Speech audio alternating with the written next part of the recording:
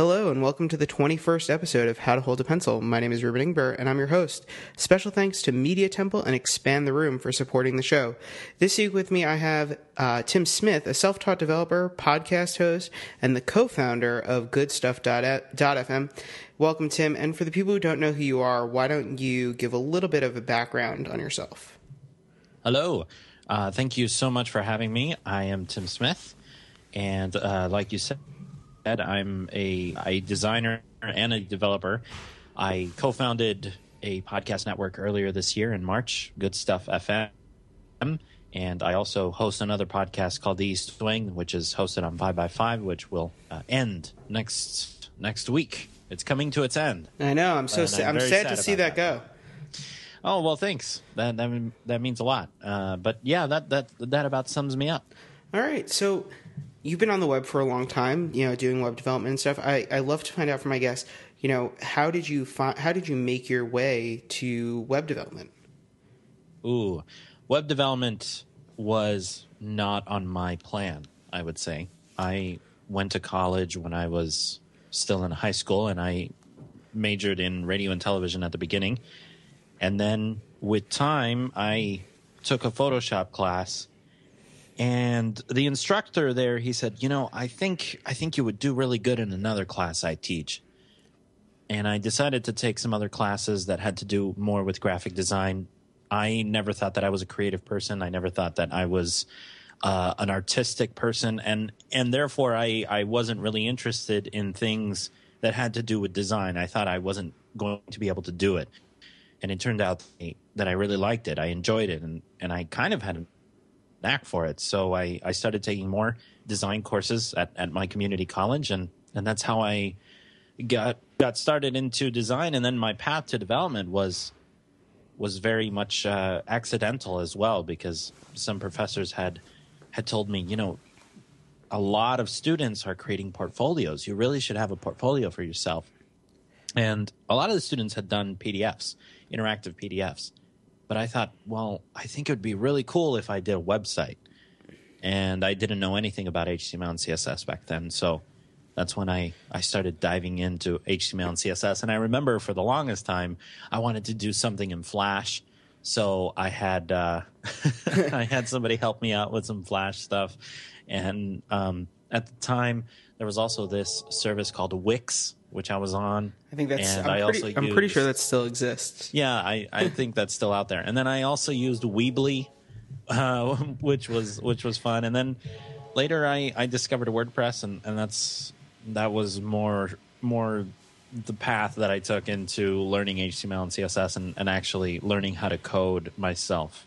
That is pretty. That's a story that so many people have that I've spoken to, is that they kind of mistakenly stumbled upon, but obviously you've grown quite good at it. Otherwise I probably wouldn't be talking to you on the show. But what was it like for you as you started building out websites? How did it feel, and what kept you motivated to keep going?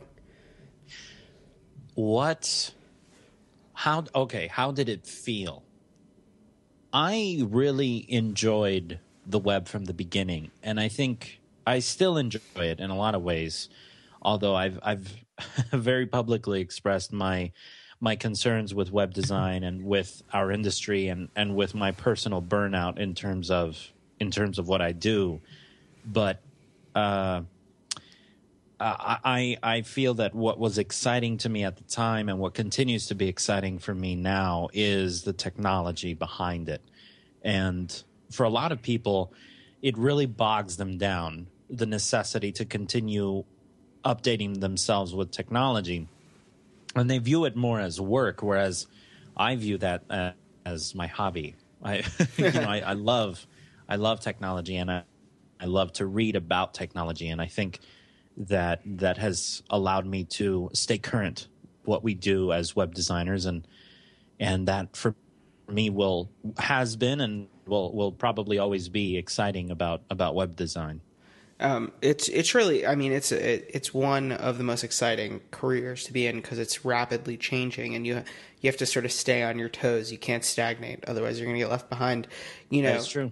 But I'm wondering, for a beginner, it's very hard to get started, and it's very hard to sort of to figure it all out. I'm wondering how you sort of figured out to go from HTML and CSS to Flash to then to WordPress, and then so on and so forth. And now I know you're working in Ruby a bit on the Good Stuff platform. So I'm wondering how you sort of figured out that how you navigated that path. Oh man, that's a good question. I don't really know. I think give me a second here. Sorry, I had to cough. No, it's okay. Thanks for excusing yourself. Did you notice I have a cough button? I didn't. I noticed that it went silent. So I figured you had something. I thought it was like a little mute button or something. That's what I like to use, the mute button on my Yeti. So, okay. So the question was sort of how you navigated. How I navigated. Yeah, that path. how you navigated that path, because I think so many people, it's hard to figure that out. Right.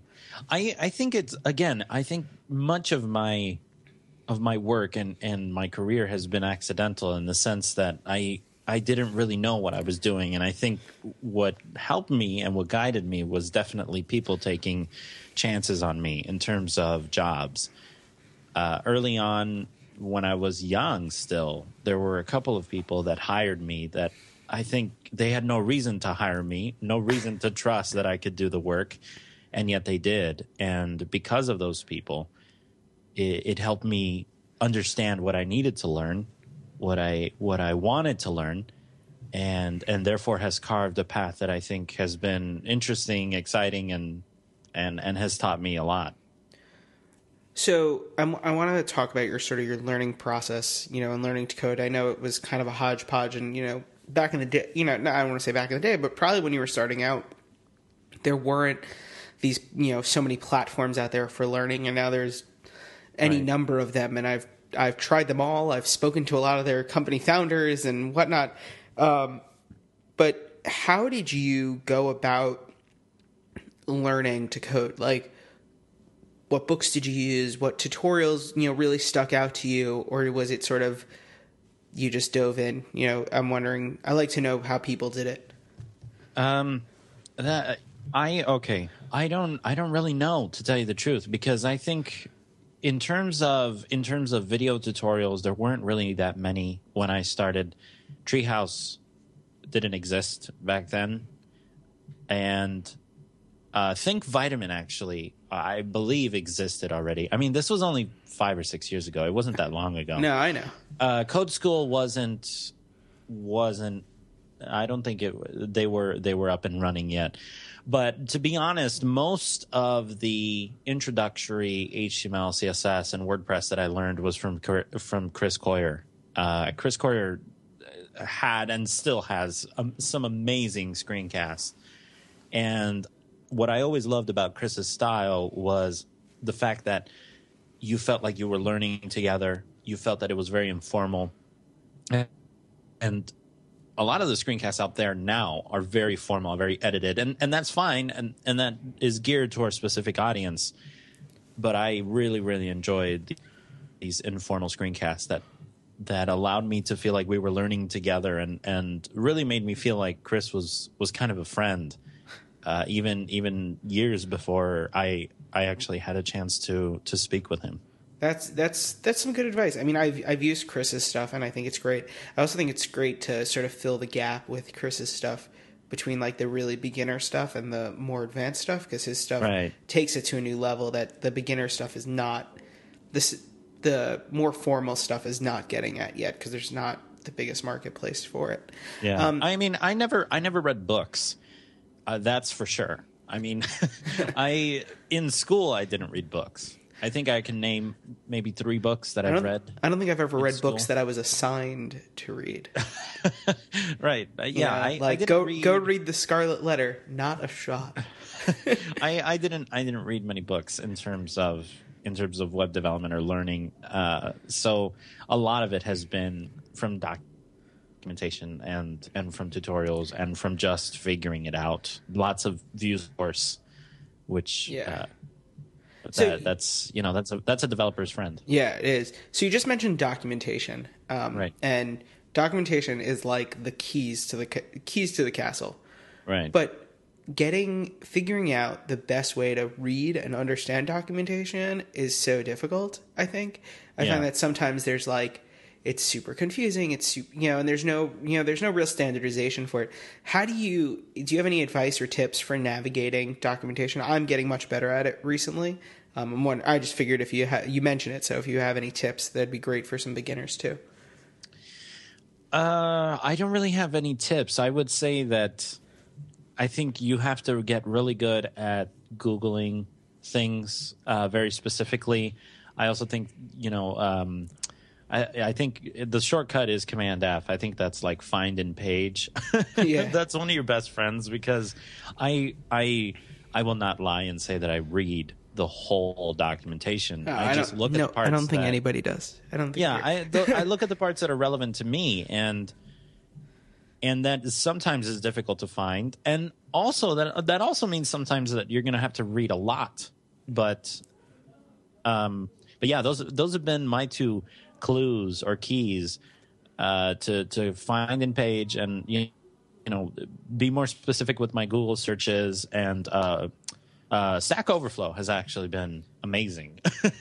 For sure. And has helped me in a lot of situations, especially with the Ruby on Rails stuff that I've been doing recently. So you do a podcast, and you have Tim Likes to Teach, and you have the Bold Report, you have Good Stuff, you have so many different platforms, and you're really an active participant in the community.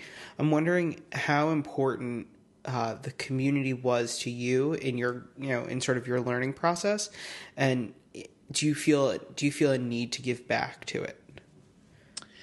Oh, that's a very interesting question. I think yes, the community that surrounds the web is very, very helpful and very nice for the most part. Yeah, I was going to say for the most part. Right, and I think my activity in the community isn't so much to give back. I think I could say that and sound really, really cool, but I don't think that's really it. I think it's just, I think as a whole and as an industry, we're better when we share information freely, and that's really the reason why I am active, because I like to share whatever knowledge I've come across, and even if no one else benefits from that, I find, well, it's at least good for my own self-documentation of my learning and of how far I've come. Awesome. So I just want to take a quick break and mention my two sponsors for today, and that's Expand the Room. Special thanks to them for sponsoring this week's episode of How to Hold a Pencil. Expand the Room is a boutique creative agency that specializes in developing amazing digital experiences and brands. Total disclosure, I started working here at Expand the Room a few months ago, and it's been truly awesome. I'm excited to tell you that Expand the Room is on the lookout for new and emerging talent. Head over to expandtheroom.com/careers to learn more about available opportunities. In your application, be sure to mention How to Hold a Pencil. Also, special thanks to Media Temple. Media Temple's grid service has been the web hosting choice of more designers, developers, and creative professionals than any other platform. That's because a single grid account can host anything from your portfolio site to 100 different client projects, and the grid is ready for anything. Hundreds of servers work together in the cloud to keep your sites online, even if they suddenly hit the front page of Reddit. It's all managed from through their own simple custom control panel and backed by Media Temple's 24/7 support. Special discount for How to Hold a Pencil listeners. Use promo code PENCIL, PENCIL, in all caps, for 25% off your first month of web hosting. Go to MediaTemple.net and enter your promo code upon sign up. So thanks to Media Temple and Expand the Room. Tim, are you okay? I'm good. You need a breather after that one? No, I'm good. I'm good. I value my sponsors, and they're so important. Media Temple is absolutely amazing. They've been such a huge support for me, and they're just great. They're great. I love them. They're great for sponsoring my show, and they're also great because they're so helpful. I mean, especially for beginners. Like, I had an issue in one file, and I couldn't figure it out. And then all of a sudden, I was on the phone with their support. They opened the file. They're like, "You have a space here, and you don't need a space here." And I'm like, "Are you kidding me?" Wow. I've been looking at it for 2 hours, and they That's were rough. they were fantastic. So watch your spacing and your semicolons. So Tim, I want to talk to you sort of about your sorry, I just lost my total train of thought. That there was Sorry, a kind. that's what So editing. no, it's okay. So why? So learning to code has become like a hot button issue, and I ask a lot of my guests why they think people should go out and learn web development or code in general. Right. And you're asking me that. I am asking you that. Well, I think it's helpful. I gave a talk recently. Well, it wasn't recently. I gave it in September of last year at BlendConf. And one of the things that I said was that you cannot reach your full potential without knowledge of the medium. And the only reason why I remember that is because someone tweeted that at me the other day. But I really do agree with myself on that one, because I think that's a very important thing. When you are working on the web, if you are a designer and you do not understand at least the code that powers your designs, I think it's very difficult to be a good designer. And the reason for that is because I feel that to be a good designer, you have to understand how to create systems that don't break at large scale. And understanding the code behind that really, really helps you do that. Nice. So for someone who is taking your advice and is starting out on the web, where do you think they should get their start? Oh, man. That's a tough question, because I think when I started in this, life was a lot simpler. and I think that that's just not the case now. I thought it was just 5 years ago. I know, but things have changed. Things have changed so drastically in 5 years. And when I started, all of this talk of like preprocessors and Angular and all these other different JavaScript frameworks didn't exist. They didn't exist yet, and so we're in a time where I don't even know what to recommend to someone that's barely coming in, because I feel like nowadays we expect so much of even our junior level designers or developers that it's so difficult. But I would say that with a basic knowledge of HTML and CSS, if you make that a foundation, front end development is going to be a lot easier. You can transition into other things, and you can learn things going in the future with that foundation. So that's what I would say. So learning to code, as you know, is difficult, and it's a process, and it's something that you have to keep at. What advice, what would you tell someone starting out to keep them motivated?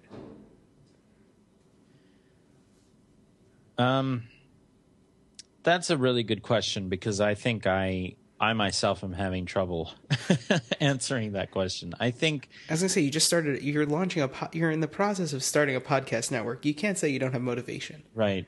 Well, the thing is, I have motivation for doing a lot of different things. And I think that keeping motivation in terms of doing web-related things has been very difficult for me recently. But I would say that what motivates you is the need to put bread on your table and provide for your needs, and I think that's what keeps me motivated. I want to be able to pay my bills at the end of every month, and hopefully not have to play credit card roulette. So it keeps me motivated to stay current. And I mean, a lot of people will tell you that what keeps you motivated is a love for what you do. And I think that with time, I disagree with that more and more, because loving what you do is great and all, but it's kind of a sham the more you think about it. And in my personal opinion, I think that what keeps you motivated is wanting to do good work. If you want to do good work, you'll be motivated to stay current with things, even when it's difficult to do. Because the truth is that you can't always love what you do.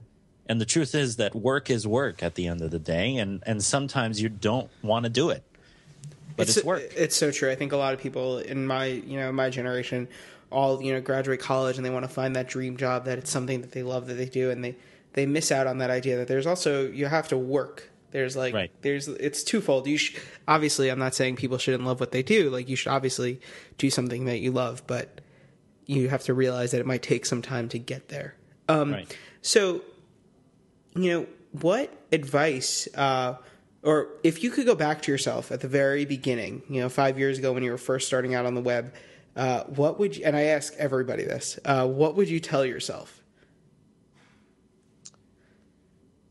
Oh, if I could go back to when you were getting your start, I would tell myself to not spend so much time working. That's what I would tell myself. Why would you tell yourself that? You're like one of the first people I've heard tell themselves that. Yeah, I think because the truth is, I think that work, and this is obviously, I mean, this is a more recent change in my own personal opinion of myself, but I think you have to work to live, not live to work. And I think for a long time, for many years, really, I didn't understand that balance between work and life, and maintaining your relationships with family and friends and your faith, and I didn't do a good job of that. And if I could redo that, that's what I would do. I would redo spending so much time with work, when in reality, at the end of the day, I mean, does that make you feel satisfied with your life? I truly don't think it does. Wow. So you've been freelancing for a while now. What made you make that jump from working for somebody full time to doing it on your own? I'm an idiot. Yeah, I mean, I think I can work a little less and make about the same amount of money. So maybe I should freelance.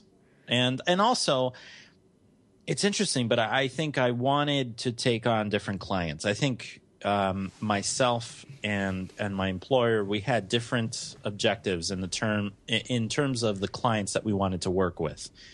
And I wanted to work with smaller businesses. I wanted to work with people that really, really cared about what they were doing and didn't just have, multi-million budgets to just throw at people.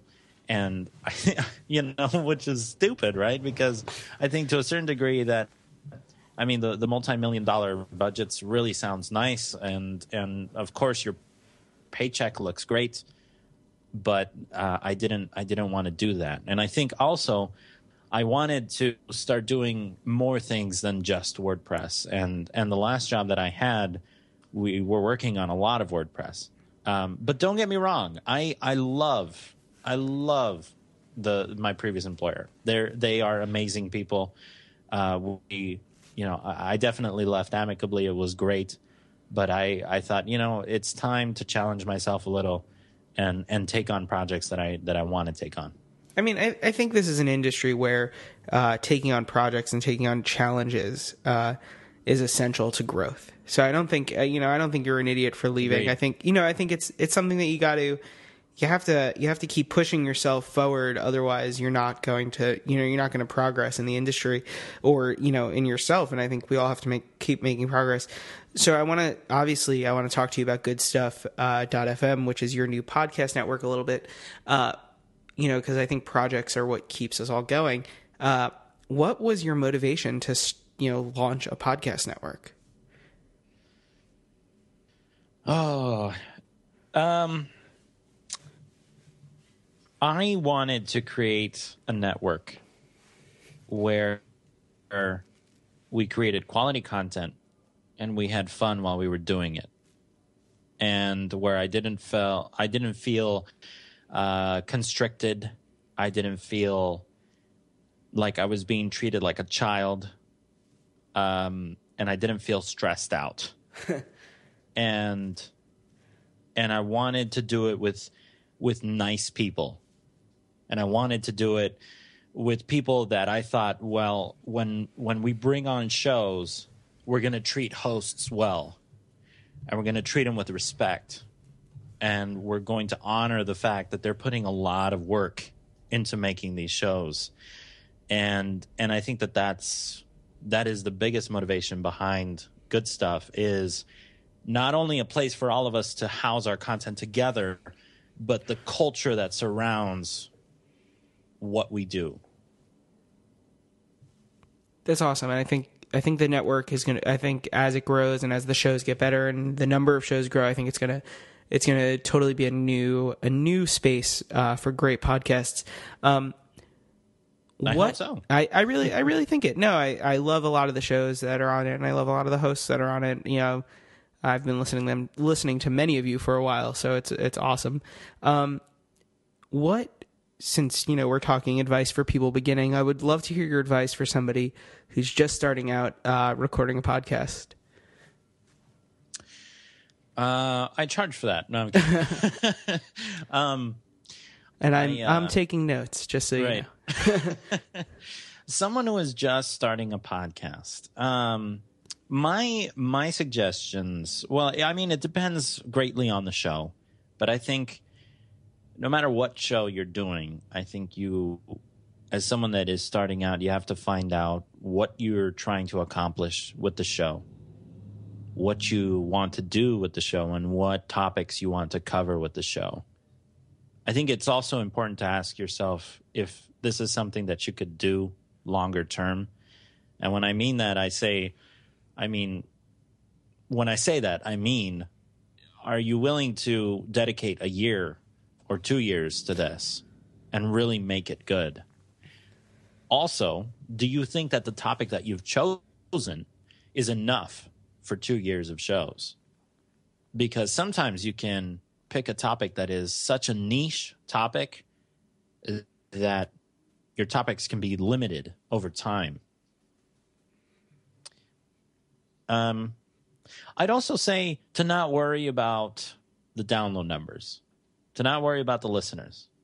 If you're doing something that you really enjoy and you feel that you're putting out the best product that you can, you're putting out the best show that you can possibly make within not only the constraints that you're going through and your circumstances, and, you know, most likely the lack of money behind the show, be happy with that. Be happy with that, because that in and of itself is already a huge accomplishment. It's so true about the money thing. It's like you should not be in the podcast business for the money. So in the last couple of minutes, I like to ask all my guests a couple of questions. What is your favorite thing that you've built on the web?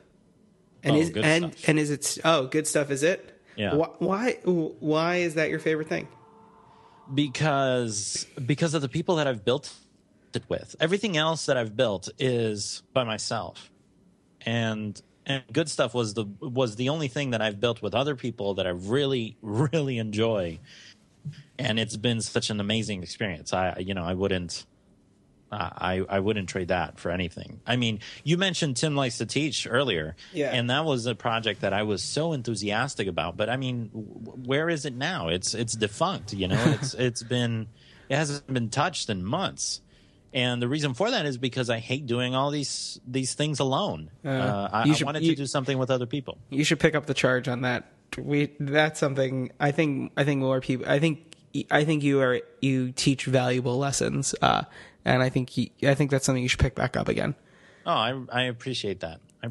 It's expensive to run that thing. I've got to tell you. I'm sure. All right. So, what does the future hold for you? What does the future hold for me? I hope a transition to doing more shows, to doing quality shows, and yeah, focusing more on things that I really enjoy, and try not to work too much. You know, I don't need a lot. So. All right, and the last question: where can people find you on the internet? You know, Twitter, website, that kind of stuff. I am T. Tim Smith on Twitter, and you can find me at theboldreport.net. Awesome. Well, Tim, I want to thank you so much for being a guest on the show. I want to thank Media Temple and Expand the Room for sponsoring the show. And I want to thank all of you for listening to this week's episode of How to Hold a Pencil. You can follow the show on Twitter at Hold a Pencil, or you could follow me on Twitter at Ruben Ingber, ReubenIngber. And once again, thanks to my guest, Tim, and I will see you all next week.